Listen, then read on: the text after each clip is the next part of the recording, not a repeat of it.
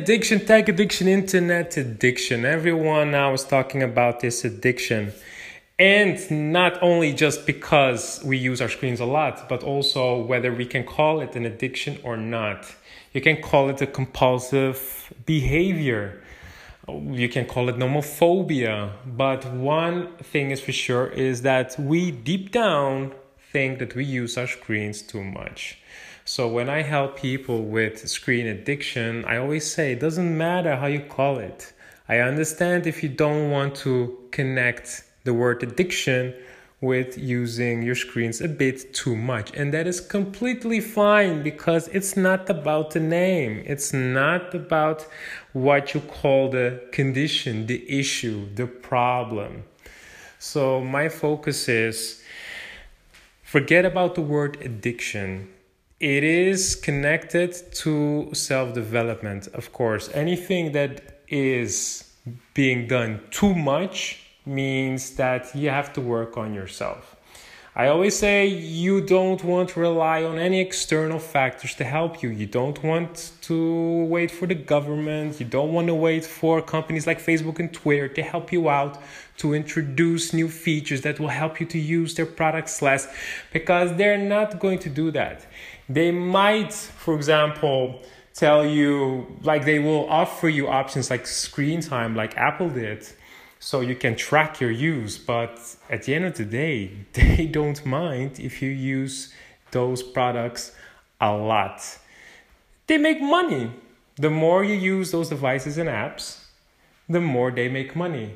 So at the end of the day, it's all up to us to take control and to solve this issue ourselves. So you first want to become aware of how much you use your screens. And yes, tracking apps can be used for that. You want to understand if you are a very compulsive user or if it's just sometimes, because we use our social media platforms and accounts for multiple reasons.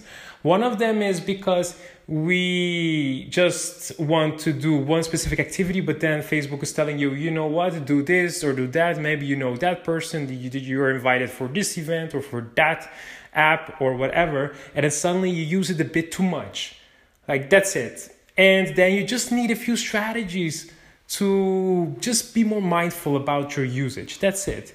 But there are also people who try to escape their problems, who don't like to be still, and they just want to dive in this whole world of social media and just embrace the virtual world because the real world is just not as appealing. You know, like for example, when you use Facebook and you don't like one aspect of Facebook, what you do then is you just use a different aspect of Facebook. You use a different feature. Because people sometimes might not like a platform, but then they try to dodge the problem by focusing on a different feature of that same platform. While the solution is to see it from a macro perspective instead of a micro. You just need to know how to distantiate yourself from the entire platform, which is, for example, Facebook.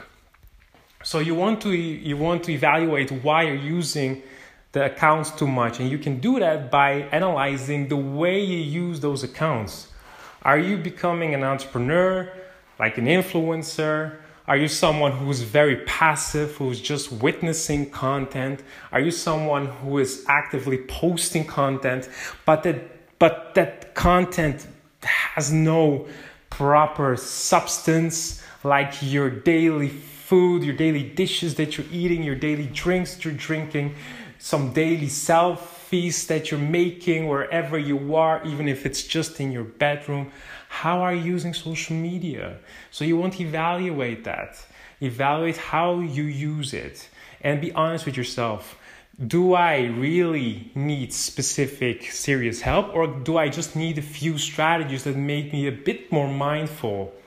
That's the thing. Like when you say addiction, you think about drug addiction or smoking addiction. And while, for example, with drug addiction is all about abstinence, with screen addiction, let me just call it addiction now again, It's all about moderation. It's just like food. There's good food and there's bad food. And in that essence, there's also bad usage of tech and good usage of tech. You just want to know that while you can use it for good and while you can use it for bad, like food, you can eat good food and bad food. You have to understand that when it comes to using those platforms, they will come up with tricks for you to stay a bit longer. Just a bit, 5 minutes longer. Again, just 5 minutes longer. And then again, just 5 minutes longer. They will come up with strategies. So if you're not mindful about those strategies, then you will just lose yourself. And then instead of 5 minutes, you're using social media for like half hour, 45 minutes. And then you're asking yourself, where did the time go? Why did time fly so much? So that would be a second aspect, is to be insightful about what's happening when you use social media. So you want to become aware of how much you're using and why you're using it and how you use it. Be aware of that. And then the second step is to become insightful, to become aware, to become knowledgeable regarding what's happening when you use social media. You want to know exactly what's going on so they cannot fool you. Because if you don't know, then they will keep using their tricks without you knowing it, and then you fall for those tricks, and then you are again using social media way too much. And that is for the next session, that I will tell you about insights that you really want to know about social media. But for now, become aware, forget about the word addiction, forget about the fact that everyone is using their screens. Just ask yourself, are you happy with your screen use? If the answer is no, even though that everyone is using those screens too much, forget about what everyone is doing. Not everyone is doing the right thing. Just because a lot of people do it doesn't mean it's the right thing to do. No, look in the mirror, ask yourself, am I happy with my screen use? Be honest about it, and then start evaluating how and why you use social media, your phone, and screens in general. This is Johan, and I talk to you again very soon in the next podcast.